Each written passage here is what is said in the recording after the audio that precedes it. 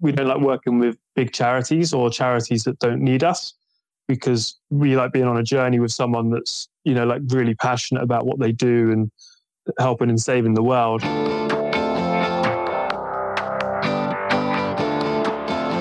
Hey, my name is Felix Tia, and I'm the host of Shopify Masters, a weekly podcast powered by Shopify, the easiest way to sell online, in person, and anywhere in between. Each week, we invite entrepreneurs like you to share what they've learned growing successful e-commerce businesses. In this episode, you'll learn how to vet charities before partnering with them, why this business aims for a 60% margin on their products, and how to determine if a content creator is a good fit for your brand. Before our show, I wanted to chat about the Storefront Signage Maker. It's an easy way for any brick and mortar shop owner to let your customers know that you are open, available for curbside pickup, delivery, online information, and more.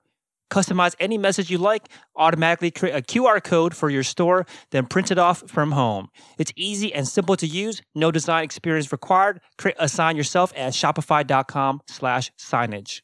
Today, I'm joined by Paul Forcan from Gandy's International, which is a sustainable outdoor travel clothing brand that gives back to underprivileged children by building kids' campuses all around the world. And was started in 2012 and based out of South London. Welcome, Paul. Hi, Felix. Nice to be on your show. Yeah, so the idea behind the business was really born out of a tragedy. Can you share more of your story with us? Yeah, so me and my brother Rob, we were pulled out of school at a young age. I was 11 and he was 13. And we actually went to India on holiday at Christmas, and we came back and our parents asked us, and our other siblings, there's 6 of us all together, they asked us, how did we find our holiday? And we said, it was amazing, a real eye-opener, one of the best holidays we'd ever been on. The culture in India is so vast and the people are so friendly. It's just a sort of a magical place. And we went back to school after our holiday and then our parents said, we're going to reduce the price of our house. The house was currently being sold and they reduced it. And then within a few weeks, they said, pack your bags, we're moving to India. And then I went into school and told my teacher, I said, Miss, I'm moving to India at the end of the week. And this is like 22 years ago. She thought I was joking. And then it got to the end of the week and I had my shirt all signed with signatures, and it was the last day. And she said, "What have you done to your shirt?" I said, "It's my last day today, miss. I'm going to India tomorrow." And she thought I was joking, so she rang up my mother, and she said, "Yeah, did he not tell you?" And then that was that. And then we sort of packed one bag. We stopped off in Jordan, travelled around a bit of the Middle East, and then we were going to go for like 6 months, and it ended up being 4.5 years of sort of living like hippies and travelling all around.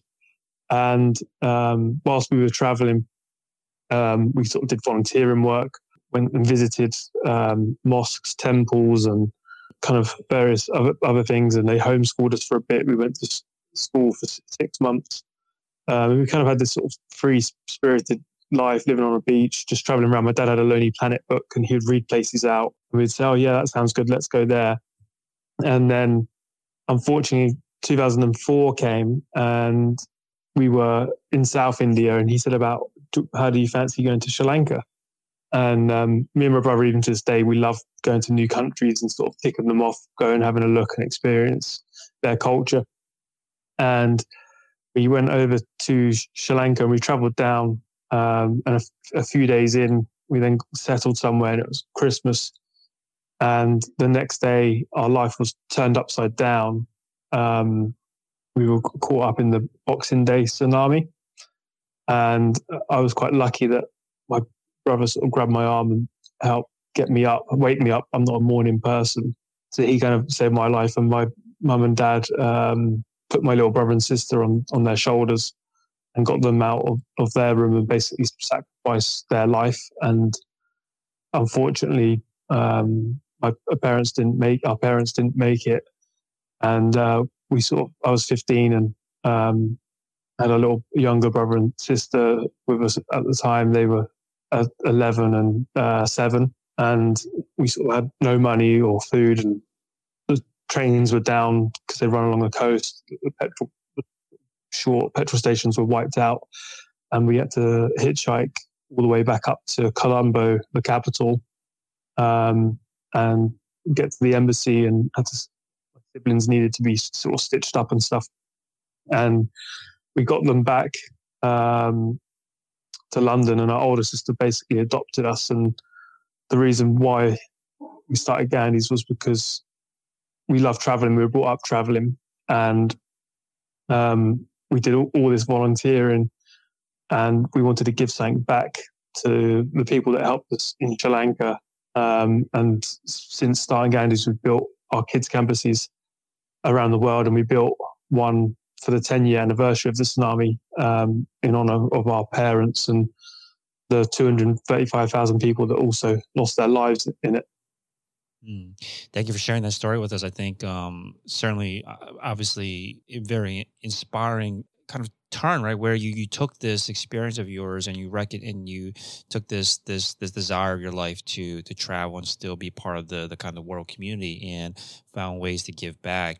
At the time when you thought about how can I give back, how can I contribute back, what did you think this would look like? What did you think did you plan out that it would be these campuses? Like, how did you foresee what way you'd be giving back? We love traveling, and we would always do volunteering stuff even after the tsunami. But what we always used to find the problem we would go to a place, we would help for a few weeks or a month volunteering. We would then go back to work, and then we would feel so bad and guilty that we're then back at work. I was in Australia, living over there, and even my brother, he'd come back to London to work, and we thought, what could we do? We need to leave a legacy and leave something in honor of our parents. And we thought by doing these kids' campuses in sort of the developing world as well, our money goes a lot further, and they need the money the most and the help the most. So that's why we kind of chose doing our work there. Can you tell us more about what the kids' campus is? What's entailed? What is exactly the experience of someone that would be a part of this kids' campus? So they're heavily focused more around preschool, and every campus is slightly different as well. So we've got one in Rio in Brazil that's in the favelas, and they all have their different problems that we're working towards to help them. So the one in Rio is near loads of gangs and stuff. So we're trying to break the cycle of giving the children an education so they don't end up going into that cycle. Our project in Malawi is in a rural place in Africa, and that's probably one of our poorest projects in the sense of people really struggle for food and that. And then our Sri Lanka one is in a rural space, but they're a bit more developed than Malawi. But the main focus is to get their preschool and get them up to speed so that when they go to the bigger school, they don't feel like they're behind with other students that more help from their parents and that. So we want to try and just teach them like the basics and that. Otherwise, if a kid feels like they're starting school 2 years behind the other kids, they're more likely to go on and not do well. And then the campuses are sort of used as well, not just for school, but for sports and like a safe like community place for the children to go. And they have like IT labs as well, so they can go there and learn about IT. The sports and stuff's great as well because it gives them a place to go, not hang out on the street and end up going down a bad path. And then we have like partnerships where some of the older kids at some of the campuses we will help them with getting into university, getting a job. And so we have like partnerships, like corporate partners and stuff. So it's kind of like a thing that we do to sort of just help the whole community as a whole, basically. Yeah, it's a whole other organization. You know, we didn't even really dive into the business that powers a lot of this, but the organization of running these kids campuses all throughout the world, lots of logistics expertise. It sounds like it requires to start a campus like this. How do you even start one? Like you decided maybe for your first one or any new ones that you're opening these days. How do you even begin to set up a campus? So I'm quite lucky. We now have a big setup around us. But when we started small. So when I was sleeping on my brother's sofa and we had no one working for us, the first few months we were like, our goal was to always build a kids campus, but it took us a couple of years to sort of get the money and to learn. But with our first project, it was basically funded a nurse and a teacher for a few years. And then we basically just did small bits like that. And then we came across a project as well that was basically on the verge of sort of coming to an end. And it was already a school that was existing and they just had no money coming in. They couldn't afford to turn the lights on. And we basically helped fund them a few years. And whilst doing that, we were learning how they operate. And that then helped us for when we built our campus with making sure loads of stuff that we saw, and we try and get our projects to be as sustainable as possible.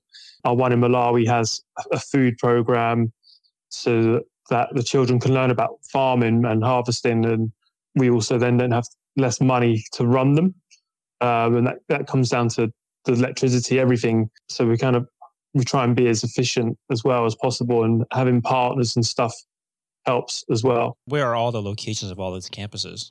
So we've got one in Sri Lanka, which was our first one. And then we've got one in Malawi in Africa, and then one in Mongolia. That's going to be, it was meant to be finished in November, but due to the pandemic, that's going to be hopefully now April, March time. And then we've got one in Rio that opened this year in March. And we've got one in Nepal as well. Okay.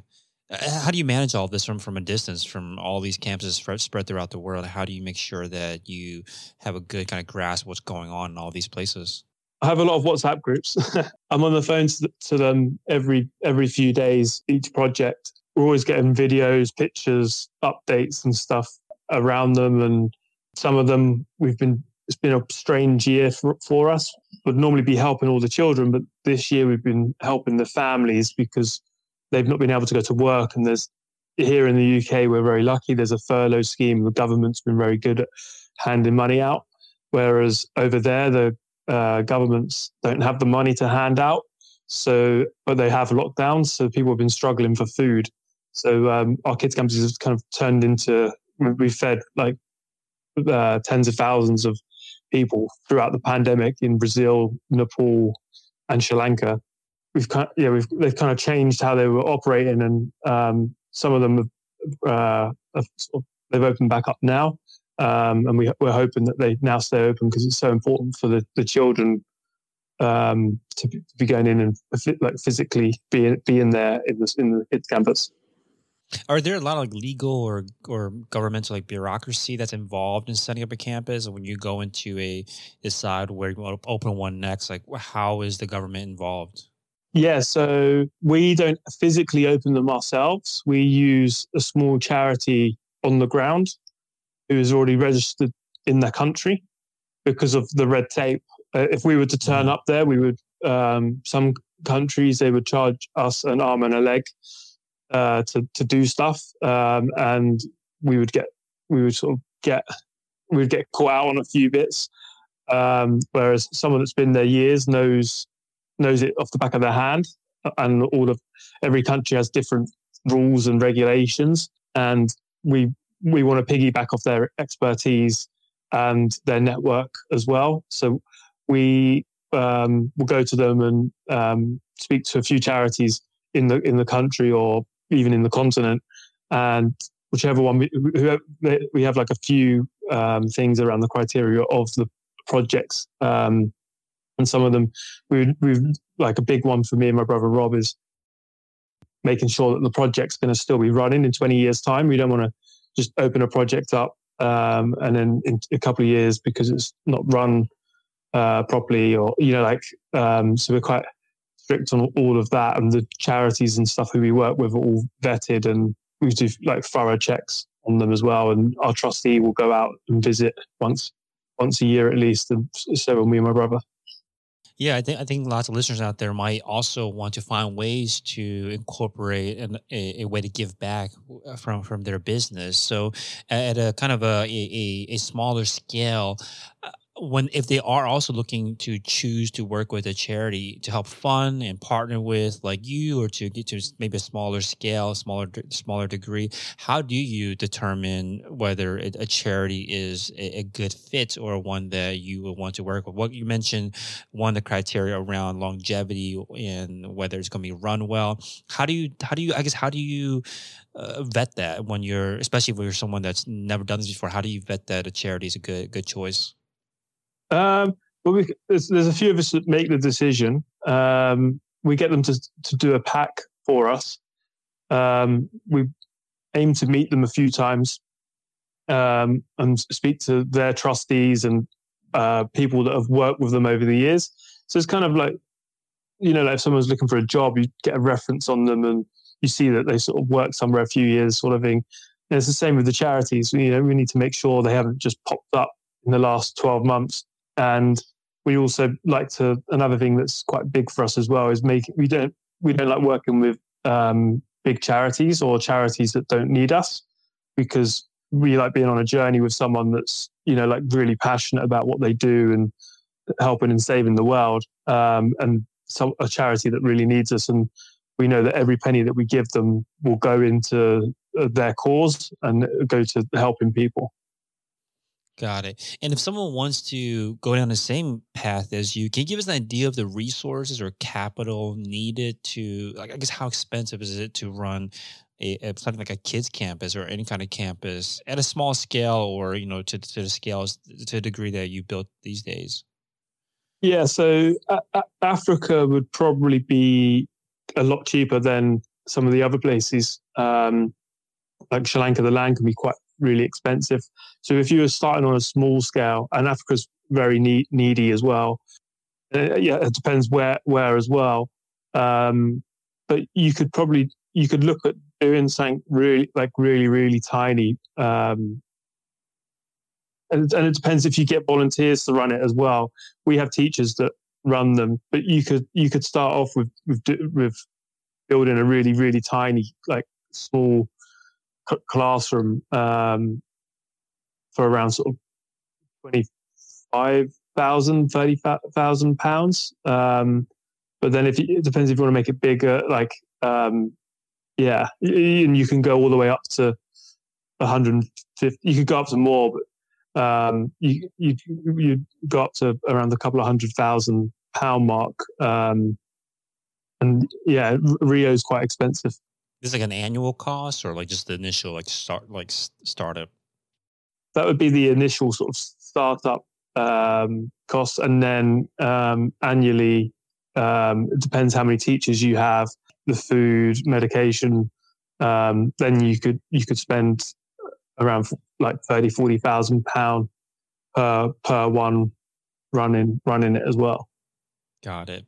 Now let's talk about how does the business that Gandy's International fund the development, the running, the management of these campuses, and to take it all the way back to the beginning, when you knew that you wanted to start something like this, a campus or some idea around starting a campus for kids, how did you decide what kind of products, what kind of business to start to fund this endeavor?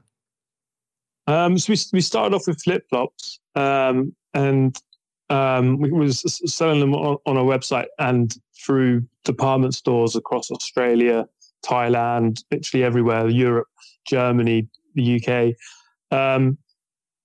And we thought the reason why we started with flip-flops was we used to live in flip-flops as children, and we thought, what's a universal product that everyone can afford, and help solve a universal problem of making sure everyone has an education.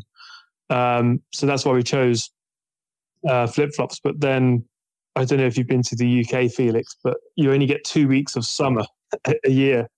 So we kind of stopped making flip-flops, and we kind of branched out into jackets and bags, and we've kind of now become a full lifestyle brand, basically. Got it. Okay, so I think this is a good lesson learned here. But first thing, how did you started with flip flops?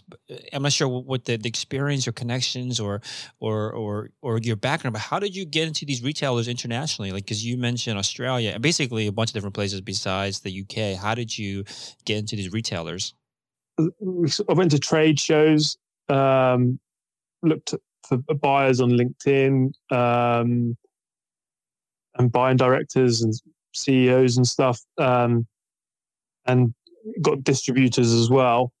But if I was starting a business now, that feels so old fashioned. Like the future is doing it on Shopify and reaching the customer yourself and owning the customer, as opposed to using a third party. Mm. And so you recognize that there was difficulty, there wasn't a good kind of fit between the product and the actual the need, right? There, at least in the UK, there wasn't a fit. How long did it take for you to realize, okay, we should probably pivot and have a different products in our catalog? It was about 2.5 years. And during that time, was just like losing money, or like how did you? What made you make that kind of leap to say, okay, it's time for us to switch it up? We were literally selling, like, we sold a few 100,000 pairs, and we thought when doing that, it would just kick off and like then go. It kind of didn't, and the reason why we were looking at it, the flip flop shape, the flip flops that we were making were like the kind of they were really good quality, but they were the ones that you don't spend loads of money on, the sort of the basic rubber style. And by the time you use a distributor and then a department store takes money as well, they take the most money. And then we used a factory that makes loads of big corporates. So we were in a factory there. So by the time everyone took their money for being involved in the process of our flip-flops, we were like, there's not actually much money left for ourselves after all of the hard work, the marketing. We had literally so many celebs. Richard Branson, this is when One Direction was big. They were all in our flip-flops. Royals, literally. We had like Kate Middleton, Prince William, Richard Branson was giving them to everyone who stayed on his island, and he was wearing them. We were looking at it and we were going, okay, we need to look at our business model. And I'm glad we did, because as you've seen, I know the pandemic's sped up a collapse of the high street, but the future is online, and that's for the last sort of 3 or 4 years, that's what we've been working towards. So it sounds like two key lessons here. One was around how you got your products to your customers, right? You mentioned going from retail high street to selling online direct to consumers. But then also something around like this idea of selling a product that's a low price point and low margin, it sounds like, product. What was the lesson around that one, specifically around how to find either model or a business model or a price point that works with your business? Yeah, so now, like, for example, we're bringing flip-flops back this year, and we have like a rule that we like to aim for a 60% margin on our products, and that's what we're not the first retailer aiming for that, but every retailer will have what they aim to make on their products, and by not using any like department store or retailer, we can do the 60%, and our stuff's still priced really competitive, really good, and we can undercut loads of our competitors. And that's kind of, whenever we're making a product, we always look at can we undercut our competitor with a better product at a better price. Yeah, that's certainly, if you can answer yes to that, that's certainly a huge advantage. How do you even make adjustments, or how do you answer yes to that question about how can you undercut your competitors with a better product? What changes can you focus on to make sure that you are ticking both of those boxes, that you can charge less, but then also offer a superior product?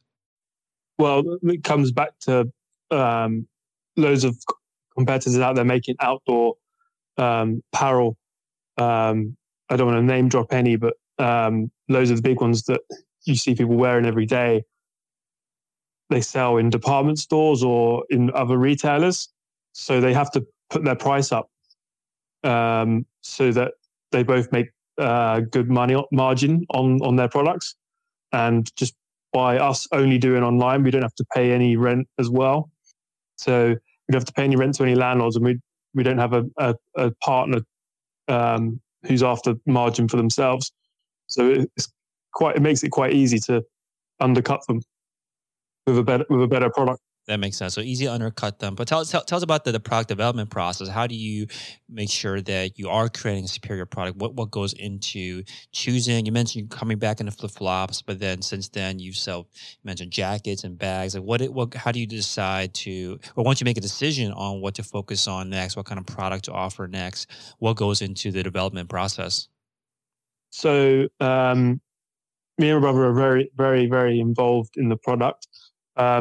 And we both love design. So we have a signature map print that we put inside the lining on our products. So it's quite important about if you look at some of our products, if you cover our logo, you know that it's from us because it's got like our signature sort of pieces cut.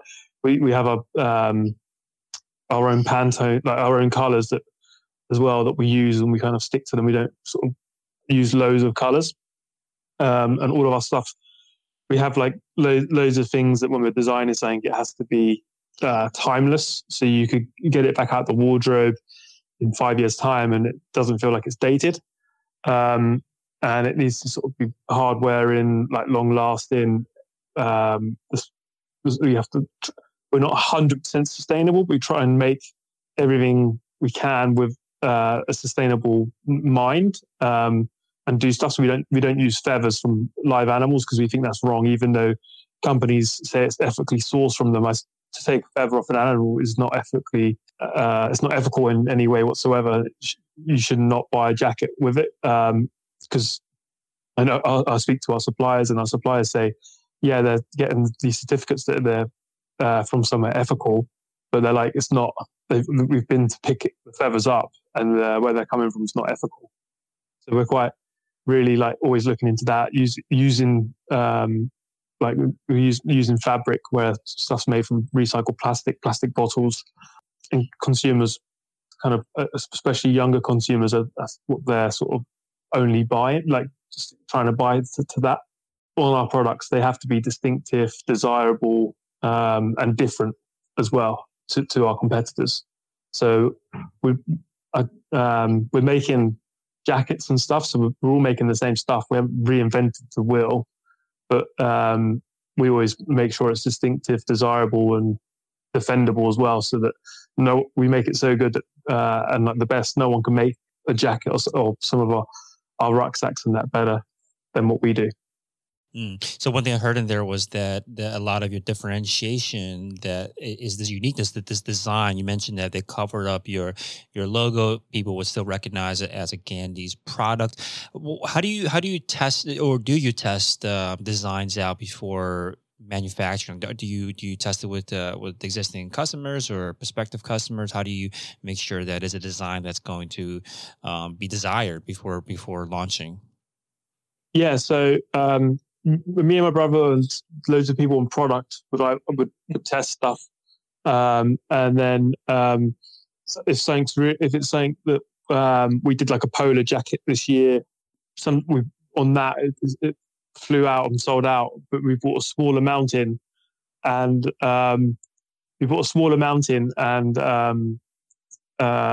we saw that it got a good read, and then we backed it with even more. So we're kind of we'll dip our toes, and anyone starting out, I think it's really important to start off small. When we started, we did some stuff where we were like, oh my god, we've ordered so much stock, too much stock. So it's important to just do stuff slowly and take your time and grow organically, and don't over sort of stretch or push yourself.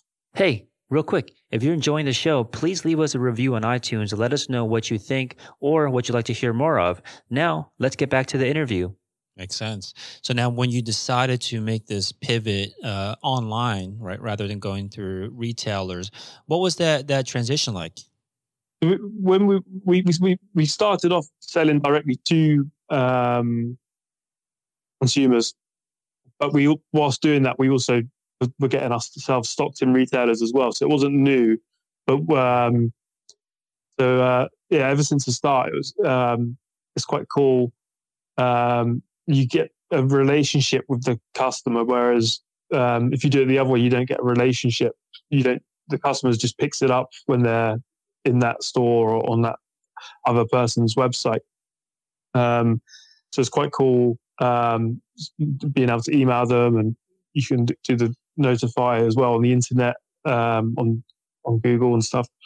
So it just feels like with social media, it just feels like you have a constant relationship, and like it's quite amazing, like how you can do an Insta story of a product and then it's just completely sold out. Got it. Okay, so now once you fully made the transition online without any retailers, what were you doing to drive attention and awareness to the website, to the brand? So we work with a lot of content creators around the world, because it's hard for us to sort of go visit all of these amazing places, national parks, tourist hotspots. So some of these content creators will have hundreds of thousands, sometimes a few million followers, and we would basically want them to produce us with some high quality content that we can use to our community. And whilst we use it to our community, they would also post it to their community, and that helps bring people through the door onto our website, and that's where our traffic comes from. Okay, got it. So working with content creators, almost like some sort of influencer marketing. How do you decide or decide on whether a content creator is going to be a good fit or not for your brand? If you look at their wall, normally you can, if their style is kind of ours is quite a wanderlust, earthy vibe. We kind of, if they tick the boxes of that and what we're after, then we know that they'll work for us. And sometimes it's not about sales. Sometimes you'll use they might have a few 100,000 followers and you don't get many sales from it. But you get some really good content that then is good for us, and we then sell to our community. So it's not always about the sales, because I've spoken to people who have started out and they think that if they get a few Instagrammers with 1 million followers, it's just going to send their website crazy and it's going to crash and they're going to make loads of big sales. So you have to just kind of do as many as possible, and kind of take your time and not think about the sales. The sales will come later. Yeah, I think that's a good point about how sometimes if you don't get the sale, the content is still valuable in itself.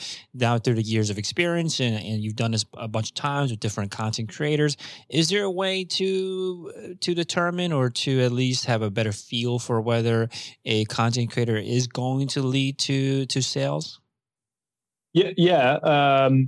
So you can look at like their audience who's commenting and stuff. You can get really granular.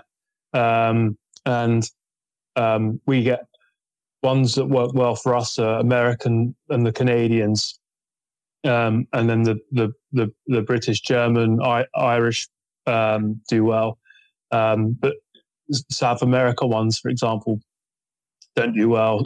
Some of the ones in Asia for us don't do well, and some of that is because they can get products cheaper with less. They have high taxes in some of these countries, so it's super important to.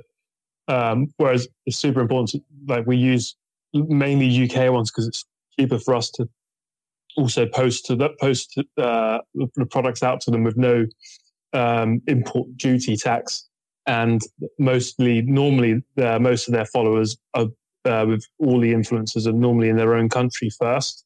So by using British ones, it helps because we know that we can deliver it to them basically for free, like next day. Oh, so you're looking at the basically the location, the geographic location of the audience of these influencers and content creators. Now, do you just determine that based on the location of the content creator, or are there tools that you can use to determine that 80% of their followers are in North America or in the UK? Is there any way for you to determine that through any kind of data? Yeah, I'm not sure what my social media guys use, but when I used to do it, we used to do it. There was stuff tools out there, but we never thought it was worth. Some of them were charging like I think it was £500 a month, and I just found it easier to. You could pretty much tell from all of the comments and stuff on their wall, the language, or and you get a lot of influencers as well where they have a poor engagement, and that's sometimes because they've bought loads of followers that aren't real. So it's important to sort of check all of that, and you can see if they're getting good engagement regularly. We did stuff as well. We were using people who took amazing pictures of landscapes, and then we would gift them product. They would be based in the UK as well, for example. But when they do their pictures, you wouldn't really see our product. You wouldn't know because they're so far away in the landscape. So then there's no point gifting them, even though you've got lovely content for ourselves. So it's kind of like a balancing act as well. Because you need to be sustainable. But you can't just gift everyone if you're starting out. Because I know some people that are starting out. And they can't really afford to, and some people have a high price point product. So if it's like jewelry or something, and you're starting a jewelry business, that makes it really hard to do because you can't really gift them the product. Makes sense. And you mentioned that there's lots of value in the content itself, not just the exposure that you get through the content creators' followers. What do you do with the content, that the photos and the maybe videos that they produce for you? So we would then use it on our social media. Sometimes it could be turned into adverts as well. So it gives us creative assets that helps us bring people onto our site. Got it. And how many are you usually working with at a time? These content creators? At the minute, we probably have about 50 a month that are producing stuff for us. Got it. Makes sense. And you had mentioned to us too about these celebrity endorsements that you've been able to get. And one thing you had told us in the pre-interview was around how there's this attitude that the sky's the limit with how far you can take the brand and the ethos, particularly again around these celebrity endorsements. You mentioned Richard Branson, One Direction, the Duke and the Duchess wearing your beanies. How does this even happen? How do you even get in front of these celebrities to showcase your products? Well, I think we're quite lucky because we have a good product and we have a good ethos with what we're doing with our kids campuses. So some of them celebrities, if you say to them, "Would you like to wear one of our products?" and they're wearing another outdoor brand, they're going to choose the one that does the good and also looks good on them. So we're quite lucky in that sense. But even with that, some of them are still hard to reach and to get a product on. But I'd say that's what's really helped us is having a mission that they also feel passionate about. That makes sense. If you do have a product like that and it's built into the DNA of the product, that there's a good story around it, there's a something that the celebrity also believes in. How do you get in front of them? Is there a way that a particular way of outreach that gets you at least in front of these celebrities? Oh, so we've done some wacky stuff to get hold of some. We've done music festivals where we've had a stand at them and it's been raining the whole weekend, but then you managed to get a celebrity, meet a musician, a big musician, and then they've come into the brand, and then they every 6 months or something, the stylist will get in touch saying, so and so's after some product from you. And yes, we've just managed to get out and say yes to everything, be it loads of events and stuff. And yeah, we've been really lucky that me and my brother have pushed ourselves to do that. And that's kind of helped us. It's led to collaborations. Every celebrity or influencer or every little bit of piece of work you're doing with building your website, your product, your business, it always leads to something, and you will at the first few years was some of our favorite years because everything was new and we were sort of buzzing. But it's so important. It's so tough and it's quite scary. And we just kind of kept going and going and going. And yeah, each time it led to something else. Got it. So basically, there's really no direct or formal path that you took to get in front of these celebrities. You mentioned just saying yes, being open to everything, and hoping that the pieces fall into place. So I want to talk a little about the website. Can you tell us more about any kind of tools or apps that you use or that you recommend to help run your business? Klaviyo, we do our email on. That could be a good one for your listeners. Yeah. I'm sorry, I'm just thinking out loud, whichever ones the e-com guys use. I'll go with just Klaviyo for now. These are another one, Stocky, for our stock. So yeah, there's a few. The good thing about working with Shopify is all of these apps out there is endless. Whereas on our old previous website, Magento, there was like hardly any apps, no apps. And we use Klaviyo for our email, which is really good. We used to be on MailChimp, and since moving to Klaviyo, our open rates and email conversion has gone up, which is great. And we use another app for our stock management called Stocky. That's really good as well. Awesome. So Ganny'sInternational.com is the website. And I'll leave you this last question. What do you think has been the biggest lesson that you've learned in the past year that you want to apply moving forward? Biggest lesson in the last year? Well, it's been a strange year with COVID, but it's kind of taught us, like yourselves as well, how you guys are all sort of working remotely. We don't need to be in the office every day. And we used to do more photo shoots ourselves, but now we're using more influencers and people around the world. So we're getting, instead of paying for these big photo shoots, we're now putting the money towards more people around the world. So we get more content back than what we would get. So we've kind of learned a new way of operating, which is quite cool, and will sort of be something that will now be instilled in us forever. Awesome. Thank you so much for coming on and sharing your experience and story, Paul. Now, thanks as well, Felix. It's been a pleasure. Thanks for tuning in to another episode of Shopify Masters, the e-commerce podcast for ambitious entrepreneurs powered by Shopify.